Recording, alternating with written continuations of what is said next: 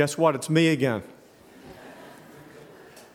Multiply your love through us. Well, I thought that was an appropriate song since that's exactly what God's doing by bringing a Great Faith Vision alongside of us. Not only did the Lord raise up a person from our midst to lead this ministry, he raised up a whole ministry, and that is Great Faith Vision.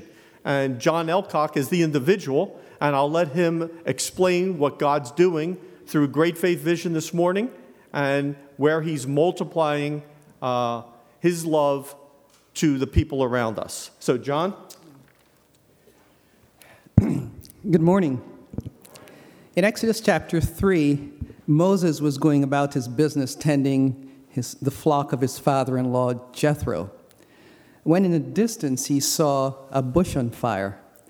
But although it was on fire, it wasn't burning up. So he went over to check it out. As he got closer, God spoke to him from the burning bush and gave him a job to do, to go to Pharaoh and to bring the Israelites out of Egypt. Moses' response was, "Huh? Who am I that I should be going to Pharaoh to bring the Israelites out of Egypt?" Then God said, "I will be with you." Moses, well, what about the Israelites? Who should I tell them sent me? I mean, who gave me the authority to do this? And his response was, "Go and tell them I am sent you." But what if they don't listen to me? God came back to Moses and said, "What's that in your hand, Mr. Shepherd?" And he said, "It's a staff." So the Lord said, "Throw it on the ground." So he threw it on the ground. And he became a snake, and he ran away from it. And God said, "Reach out your hand and take it by the tail." Have you ever taken a snake by the tail? But he did. And it turned back into a staff in his hand. And the Lord said, "This is so that they may believe that the Lord has appeared to you." God used the rod to do miracles just like he said. Things like getting water out of a rock, to raining hail and fire from heaven, to separating the waters of the Red Sea so that the Israelites could escape and so that the Egyptian army could be drowned in that same water. God used the ordinary shepherd's staff to accomplish extraordinary, the miraculous. David, what's that in your hand? A slingshot. Samson, what's that in your hand? The jawbone of an animal. Church, what's that in your hand? The reality is that we all possess something God can use. Ordinary things, ordinary people, doing extraordinary kingdom work. Nothing magical, just people being who God made them to be, doing exactly what Jesus asked them to do. Reaching the unreached that God brings to us will take ordinary people working together, doing ordinary things in response to Jesus' command to go and make disciples of all the nations. So what's that? What's in your hand? Are you using it? I have the privilege of leading Great Faith Vision, a short-term missions organization that provides free eye care services to communities where vision care is not available or affordable. It started with an optometrist using her gifts, her training, and her profession to serve God. At Great Faith Vision, we provide a platform for ordinary people, skilled and unskilled, people like you and me, to leverage our resources and abilities to accomplish Jesus' mandate to go and make disciples. And we do it in a very niche and targeted way. We train and we send teams locally, nationally, and internationally. Locally, our clinics are just one day, typically on a Saturday, and currently in Philadelphia and Chester. Nationally, they're typically 7 days, and our international clinics are usually 10 days. Although our teams are short-term, our impact is not. Our reach is not one-to-one, but one-to-many. Our work impacts individuals, families, communities, and the ministries of our host missionary organizations. We do not work alone. We partner with and support the efforts of mission organizations like Envision Atlanta, City Team, Whosoever Gospel Mission. Missions that are on the ground working among the people day in and day out to make disciples. We operate under their umbrellas as their guests and enhance their work, opening doors and establishing and building relationships to their communities. Our mobile clinics go where the people are and provide eye care services, from eye exams to consultations with an optometrist to providing free prescription eyeglasses and medication. We use eyesight as the gateway to hearts and to homes and to communities, and a platform for the local team to address the issue of spiritual sight. The services we provide are not only needed, but life-changing for the recipients, their families, and their communities. It's also ministry-enhancing for the host missionaries. In the parable of the talents, remember that? God rewarded the 2 risk-takers, but he took the talent away from the one who played it safe. Which one are you? What's that in your hand? Are you using it? Are you playing it safe? On Saturday, we're taking a team to Philadelphia to work with the homeless men in Whosoever Gospel Missions resident program. We've announced several upcoming clinics. Most are 1 day, and the one in Clarkston are 1 week. Our teams are made up of ordinary people like you and me, skilled and unskilled. The oldest team member we've taken to date was 77 years old, and she served on the 7-day clinic in Clarkston. And how about you again? What is in your hand? Are you using it? How can you be part of the solution? Great Faith Vision is just one way. We're responding to the unreached when they become reachable here in the U.S. If this is a ministry that interests you, you can participate by serving on one of our local teams, or supporting a team member, or giving to the ministry. Not everyone can go, not everyone can give, but we all can pray. And so what is in your hand? Are you using it? We have some material here in the platform, and we also have a table downstairs with some additional information if you're interested. Thank you. God bless. Thank you, John. And if you heard that, we want to remember to pray for this team next Saturday, this coming Saturday. Be going into the city. A number of people in this congregation are a part of that. I will be on that team. Say what it is about that, I don't know. Anyway, we're looking forward to what God's going to do. So, with that, I'm going to call Pete up, and we're going to change up the uniform for a minute. So, bear with me. Okay, now, instead of Great Faith Vision, now we're Envision Atlanta. Okay. Not as good as Broadway, but it'll have to do. So, Pete, come on up. We're looking forward to hearing what God is doing through Envision Atlanta. And Pete and Alice, of course, Alice grew up in this church. For many of you know that. And, it's just an amazing ministry. I can't say enough. I was on that team through Great Faith Vision last year, who was down in Clarkston for 7 days. And, it's life-changing what they're doing. And God's using individuals, ordinary people, to reach out with the gospel. And Pete's going to bring it to life right now. So, Lord bless you, Pete. Thank you. It was great having the team here from Great Faith Vision down there. And I was thinking that we should come up with a T-shirt together, and that would make it a lot easier. It's really great to be back here. This church always has meant a lot to us, and you guys have always loved on us, and we feel your love. Thank you for your prayers and for your constant support. And in Africa, you have to always be grateful to your in-laws, and your in-laws are everybody that raised your wife. So I have to be grateful to you because you gave me my wife. I just want to say thank you for that. Thank you for all you've done. My wife is actually with the kids right now, but I do have my beautiful daughter, Charity Grace, and I have my son, Sam. People thought we were really good parents, and then Sam was born. It's been fun. I've really enjoyed being a dad and watching my kids grow up and being part of their life. And they go to a huge school. And every morning they meet with some of their other Christian friends and they pray and ask for revival in their school. And so I'm grateful that I have kids that are willing to stand up for the gospel, even among their unbelieving peers. And so that's been fun. I just want to thank you. You guys are definitely praying, and I feel your prayers. We feel an incredible favor of God on even people that don't want to favor us.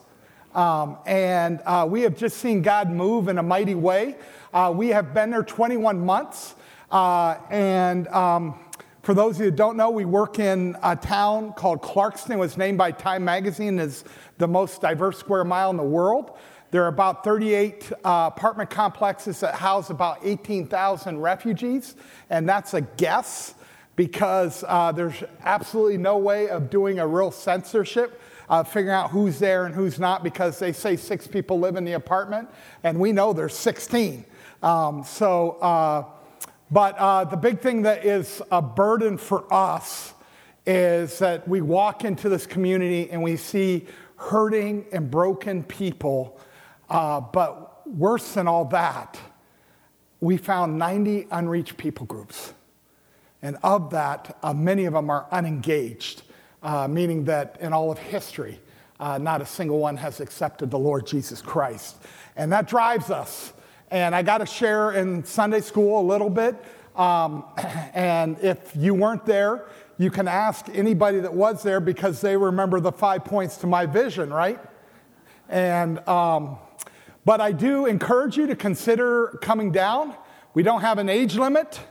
And you can go and you may lead someone to Christ that for all of history we've been trying to get a missionary to and haven't been able to, and you can. Even if we're handicapped acceptable, so you can come in wheelchairs, you can, whatever, we'll take you. In fact, just for the record, white hair has a lot of power in our community. They respect elders, and so you can even say things that I can't. And so come on down and visit us. Come down with the trip in September with Great Faith Vision. They're still looking for people. We definitely need help. And I want to say also about that, you guys, I don't know if you remember, but you raised money for food that we gave out as a community dinner while they were doing the eye exams. And I want to say, in some ways it was eye-opening for me. Because I began to realize that in some of those communities, there was actually a lot of malnutrition. And we literally had kids that for the first time were able to eat all that they want, other than a school lunch that they give you a certain amount. And we had to literally say, no, if you eat any more, you're going to get sick. And if you know anything about malnourishment, if people eat too much, after not eating at all, they can literally get sick. But I literally did not realize that until you guys were able to supply food that we used. And we're hoping now to carry that on. We're actually encouraging some of our churches when they come to bring food. Bring a bag of rice. Because there are literally families, the children do not eat from Friday lunch at school until Monday lunch at school. It took you guys to show me what was going on when anytime we brought food out, especially in Park 1000, it was gone. And I began to look at some of their hair, and malnourished kids have like a red tinge at the end. And I started realizing how many there were. And so I say thank you. The other thing was, in a lot of cases, it was community leaders sitting down together for the first time. And so we were able to bring whole communities together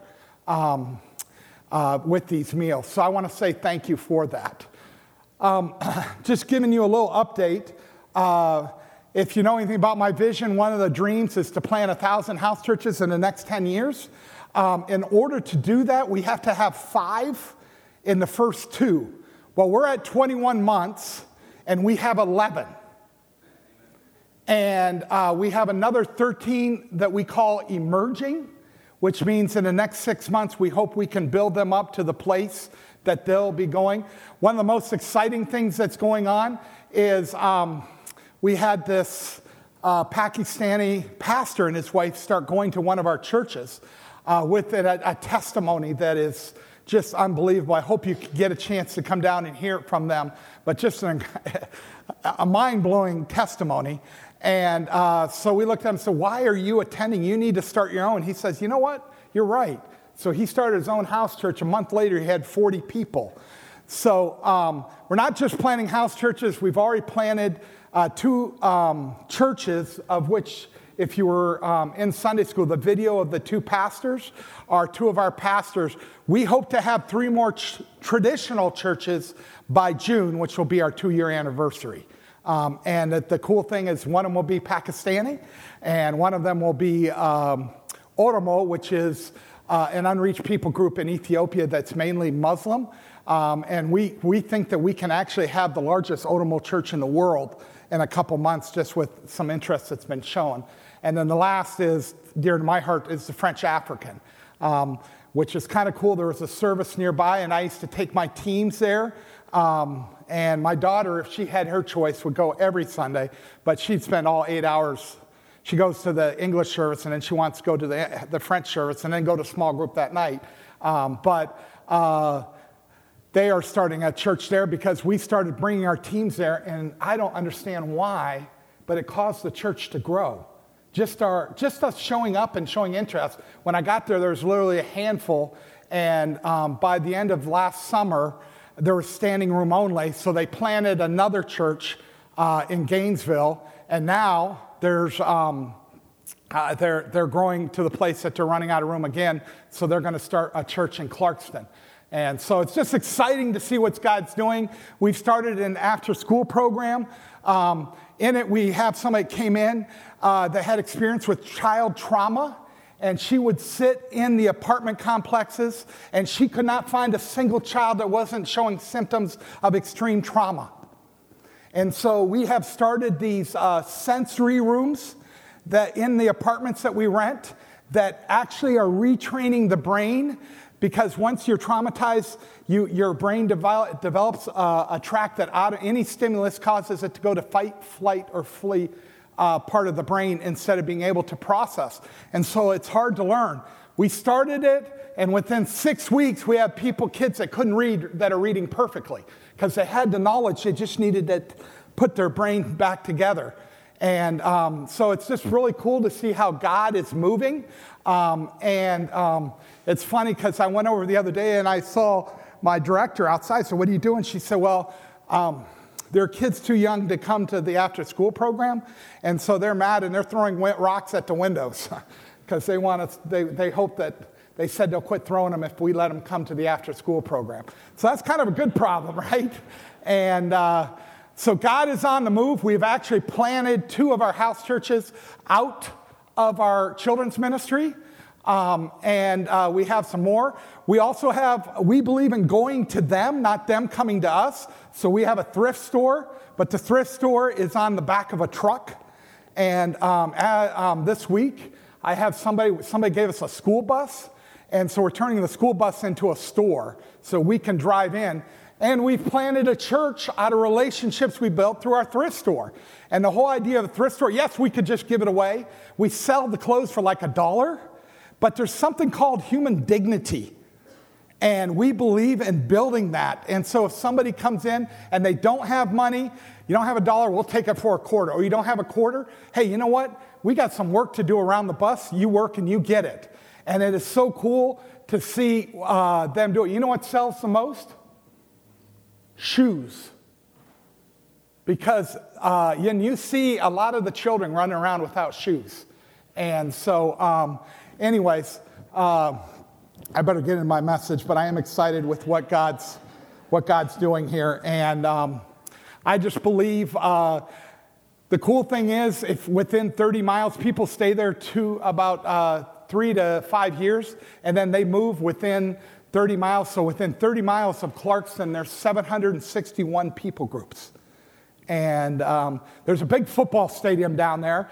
And it's an outdoor, it's not real big, it's Georgia State. But like all our house churches, once every 6 months, we're going to have a celebration with everyone there. And when I really get discouraged, I park outside of it, and I just picture all our house churches coming together and reaching 500-600 people groups and all worshiping God together. Y'all might want to show up for that one. But I believe that God, we're not going in there defeated. We have an almighty God. He's called us. This is their time. And we believe that God is producing a fountain that will flow to every nation of the world. And, we're in these last days, and we will reach every tribe and every tongue and every nation, and then we will worship our God forever and ever together. Amen? Now, y'all, I'm from Africa. You have to do better than that. So now I'll get into the sermon. If you have your Bibles, I'd like you to turn to Luke 15.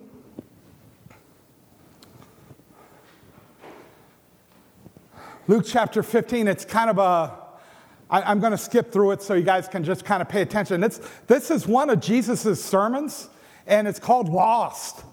He does this whole chapter of just sharing his incredible burning passion for the lost and and he tries to express it through these parables. And the first parable he finds is the lost sheep. And verses 4 and 5 of chapter 15 said, suppose one of you has 100 sheep and loses one. Does he not leave the 99 in the open country and go and find the lost sheep until he finds it? And when he finds it, he will joyfully put it on his shoulders. Amen? He leaves the 99. He risks everything. If you know the shepherd community during that time, their whole life was wrapped up in their flock. And he leaves the 99 to go find the lost. And that's the passion of our God. Jesus came to seek and to save that which is lost. And he's willing to risk everything. And the question is, are we? And then it goes on in verse 8.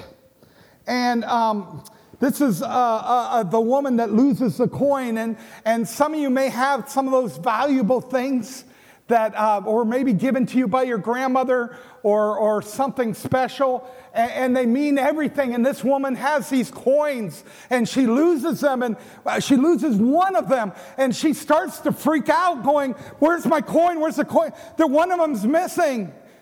And it says in verse 8, so does she not light a lamp, sweep the house, and search carefully until she finds it? She uses all the resources at her disposal.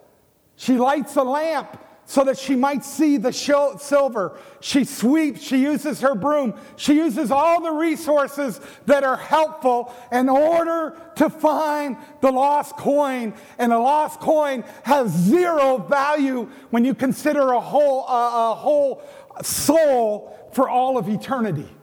Amen? And then it goes on. And it talks about the lost son. And this is maybe one of the most passionate places. And verse 20 says, so he got up and went to his father.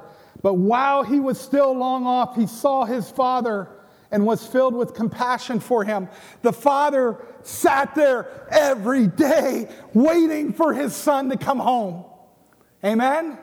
And then it goes on and it says, and he ran to his son, threw his arms around him and kissed him. He didn't hold anything against him. He just wanted his son home. And there used to be a song way back, I don't even know how long or how old, but it used to say, the only time I saw God run was when he ran to me. Amen? And that's our God. And so we look at the lostness and we look at how the heart of God, which is he risks everything for the lost. and he waits for the lost with compassion, and he uses all his resources to reach the lost. He sent his son to die for the lost. And we were the lost, but now we're not. But if we have the heart of God, we need to be driven. Amen? Are you willing to risk it all for the lost? Are you willing to use every resource at your disposal? Are you willing to welcome him? Even when he still has the stink of the pigs. And after he abandoned you and betray you, are you still willing to welcome him back? So I want to tell actually it's 4 stories at once, but it's all about my quest for some people that God has burned in my heart. When I arrived in Clarkston, one of the first questions I asked is, I said, I know there's 200 people groups here. Tell me, what's the biggest? And they said, it's the Somali. So I said, interesting. We've determined that the Somali may be the hardest. In fact, out of the whole country, there are maybe 11 small groups that total about 80 believers out of all the ethnic groups from that one country. So, and even a lot of those are the result of like intermarrying with Ethiopians, and then they'd come to Christ because some of the Ethiopians are Christians, and so it's just hard. So I said, well, tell me, who's trying to reach a Somali? I'm sure there's a huge operation since there's 4,000 of them out of 18,000. And the people said, well, this person tried for a while, but it was just too hard, and they moved into this ministry. And this person tried, and it was too hard, and they moved into that ministry. And so for several years now, nobody. I said, what? I said, are you telling me that the evangelical world has given up?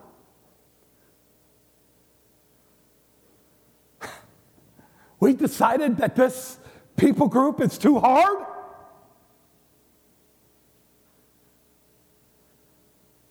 Because if I'm not mistaken, my God never gives up. He didn't for me. He still doesn't for me, because I still keep messing up, and he still has to come and get me. Amen?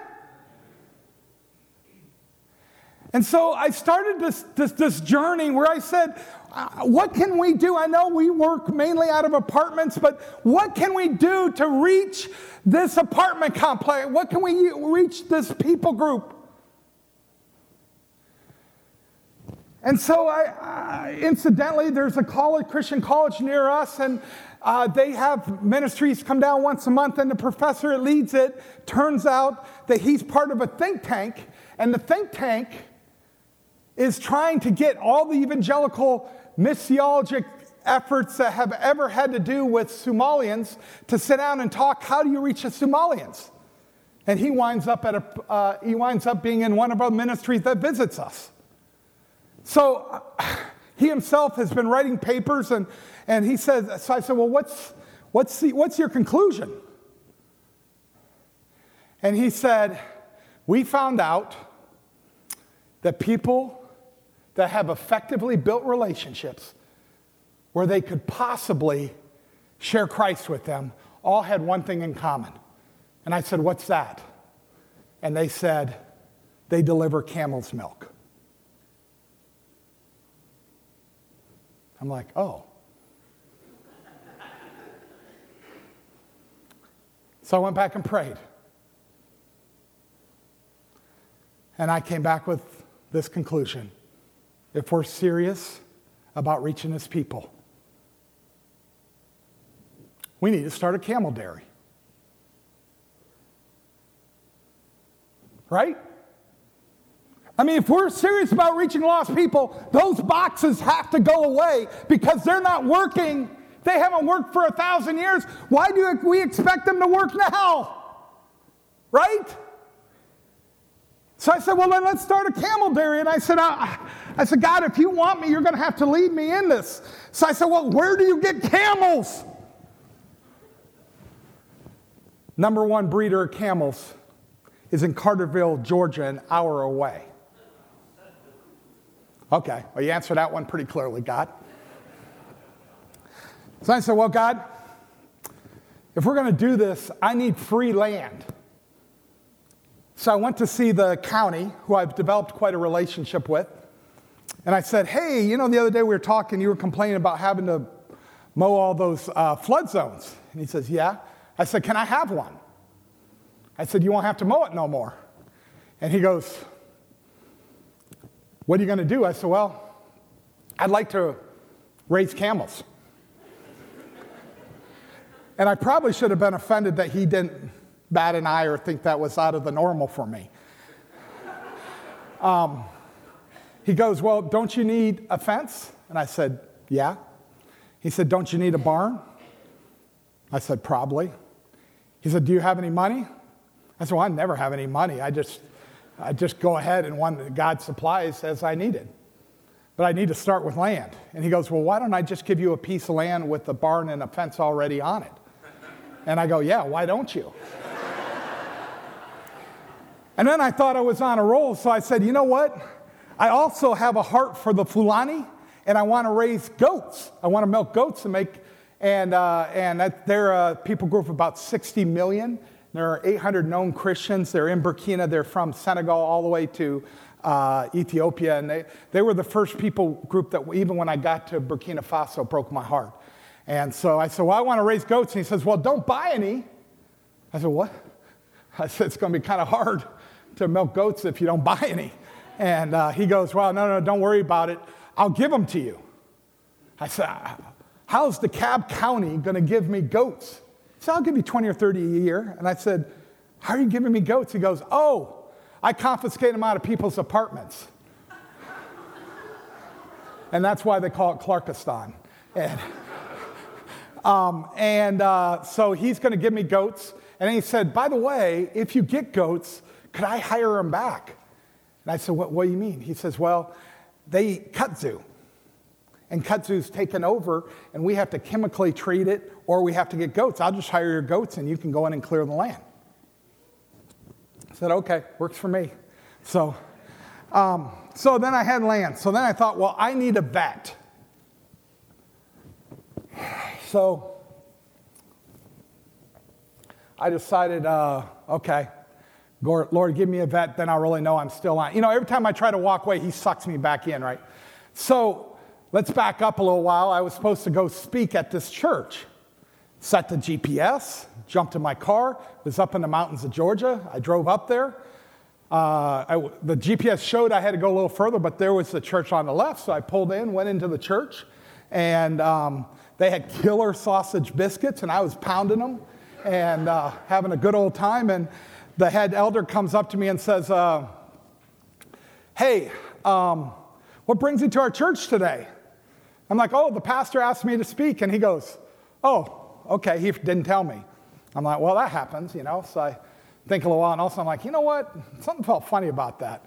Maybe I should go back and see the pastor and make sure I have the right Sunday. So I was like, can I see the pastor? And I thought it was funny the pastor can come out and say hi to me. So he took me back. We weave back through this church. When we get to the office, we open it up. And it's not the pastor I know. I'm at the wrong church.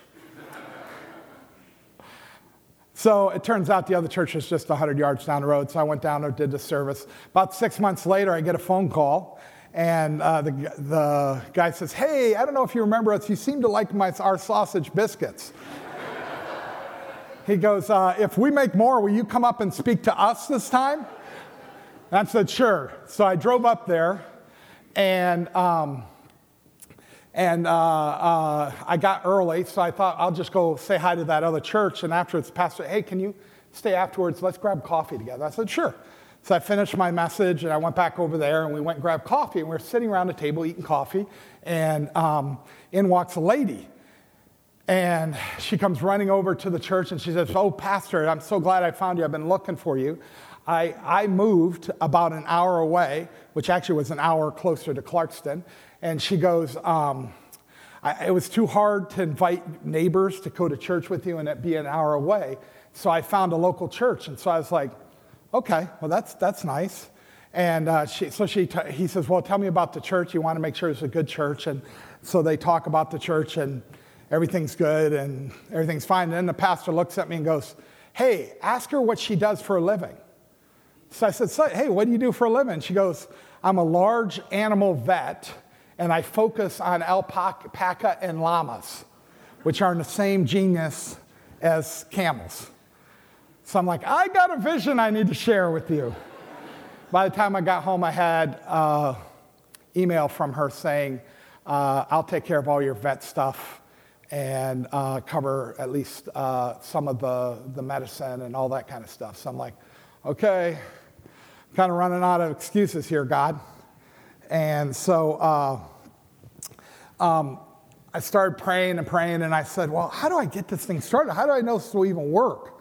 And so I went to speak at a Baptist church near there, and I guess I had shared my vision a while back. And while I'm preaching, and Joe, I really thought you could pull this off. I was a little disappointed you couldn't up this. A camel walked in. They literally walked a camel in while I was preaching. And, oh, okay.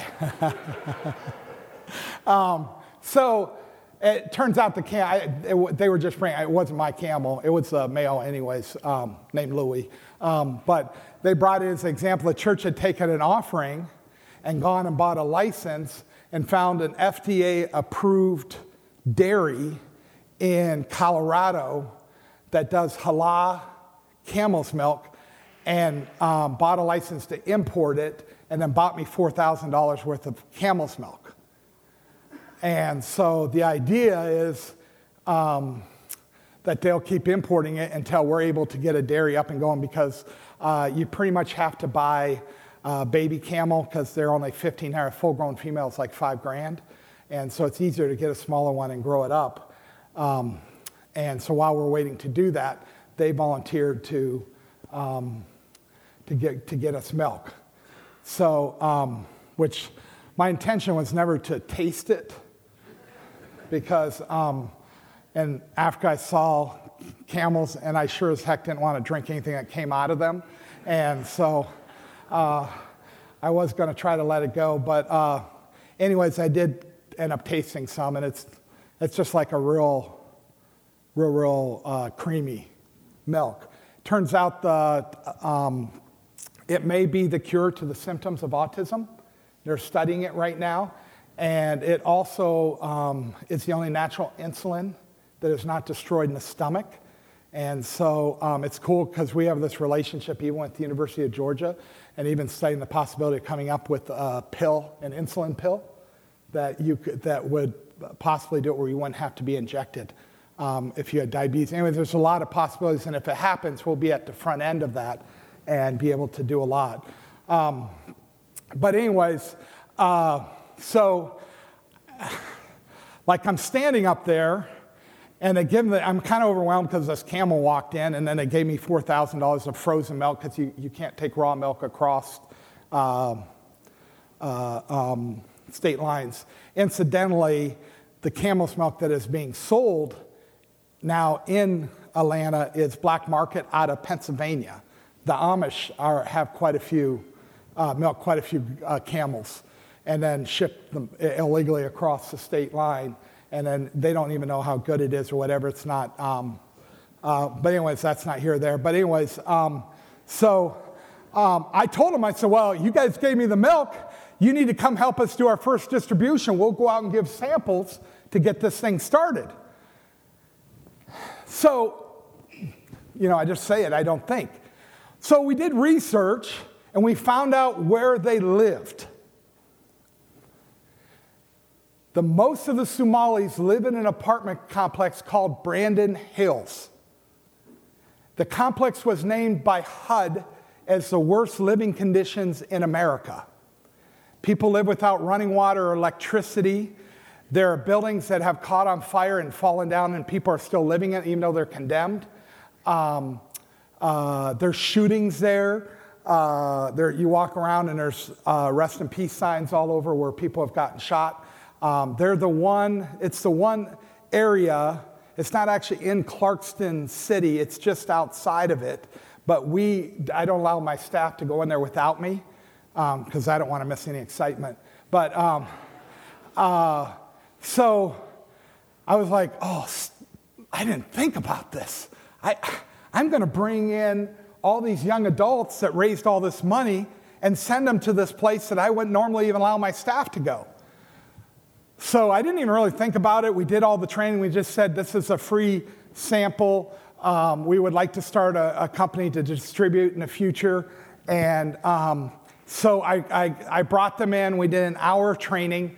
And I divided 3 of them up with one of my staff and a couple of the Ethiopian pastors that were there.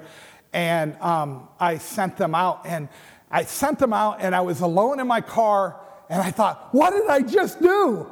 I just sent. I never put people that are even close to being in danger. This violated my whole program of how I do short-term teams. And I'm like, this is not a safe place, even though it is during the day and it's at night that it gets dangerous. I just felt very, very afraid. And so I was standing, I finally pulled up on this hill that I figured if I needed to, I could drive my four-wheel drive down the grass hill and get to any apartment complex building in a few seconds. And then I had the real fear, and I thought, I didn't even bring my spear. And so I sat up there, and I literally started texting people saying, please pray. This is crazy. I don't know what I just did. I made a mistake.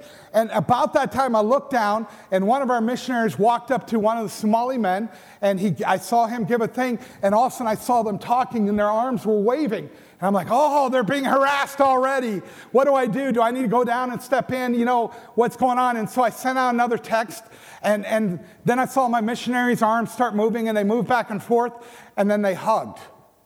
And I go, oh, okay. So we finish up the time, and these students don't really understand what's going on. They think it's just normal, because it is normal for the rest of Clarkston. We've never, ever had a cross word. We've always been invited in because their felt need was friendship with an American. But this area here, we just don't go into.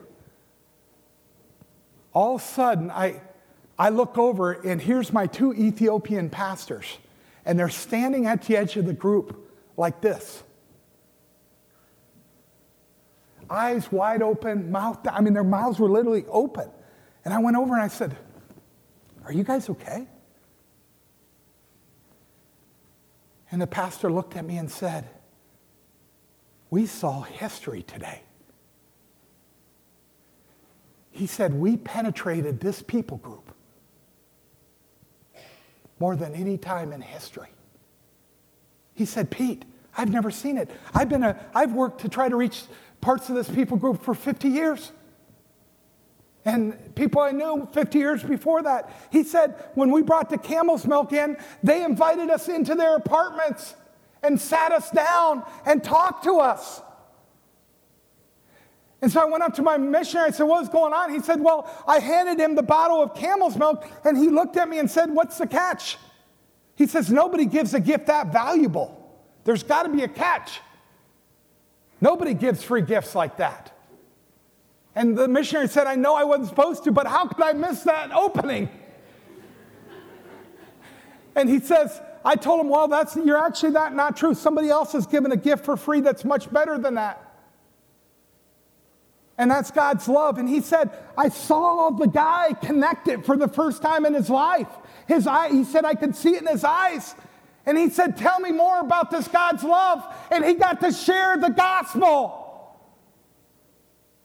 And he said, I'll have to think about it. And he hugged my missionary. No wall is too hard for my God. Amen?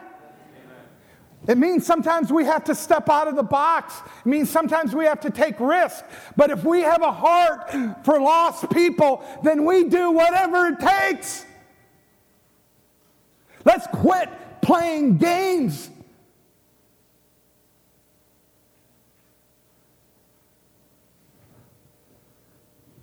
So here's my challenge.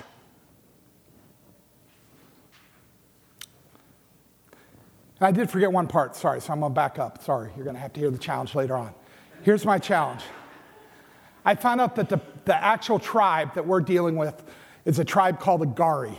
If you have anything to write it down, or because I want you to remember it, and I'm asking you guys to pray every day and to get on your knees and fight like a man for the Gari. G-A-R-R-E. Here's the thing.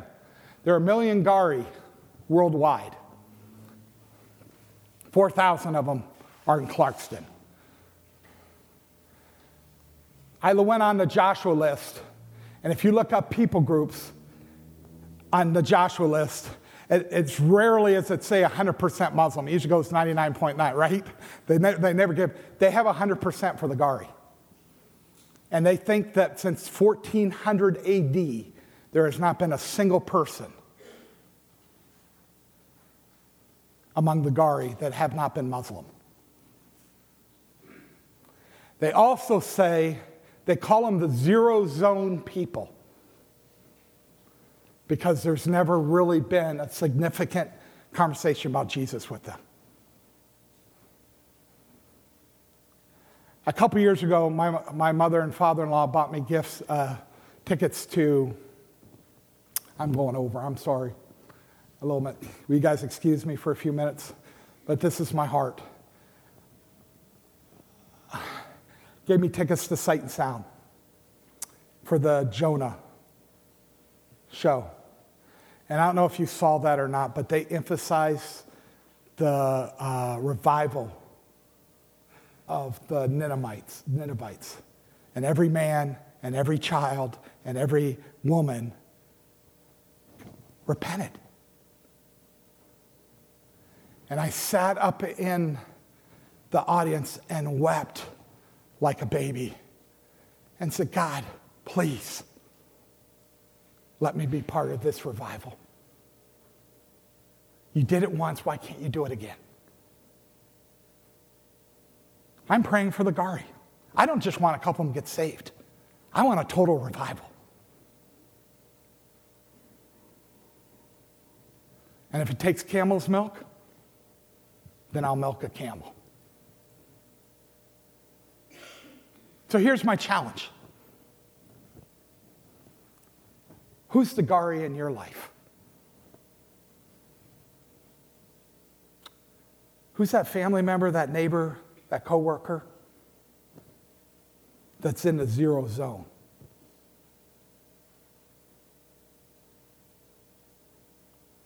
And my challenge is this: will you pray and ask God to show you what their camel's milk is? What is the thing that you can do that will build that bridge? Amen?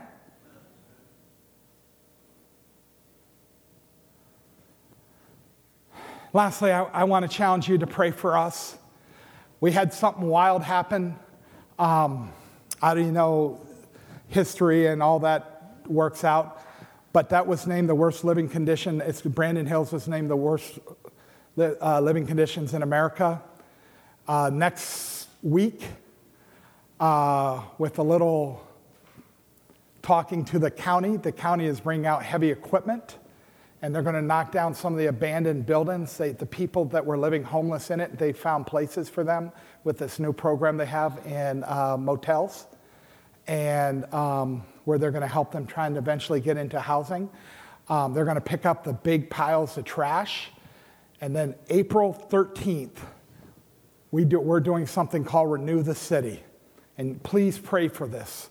I'm hoping to have 300 to 500 volunteers. And we are going to pick up every piece of trash that's on the ground. And we're going to cut back all the bushes. And when we get down, it will not be the worst place to live in America. Amen? So we'll give them camel's milk, but we're also going to make sure that they don't live in trash. And we think that we can change that entire environment. So we pray for the Gari. We pray for New the City, April 13th. You know, it's only a 12-hour drive. Why don't you drive down Friday night after work? And you can sleep Saturday night and then drive back Sunday. There's also about 18 flights a day from Philadelphia, I think. Anyways, if you can pray for those two things, that would be huge, and pray for us. And so I'd like to close in prayer. God, I want to pray for this group that's here, and I thank you for every person that's here and their love for you. And Lord, I pray that they know that Gari person in their life, the person that seems impossible to reach.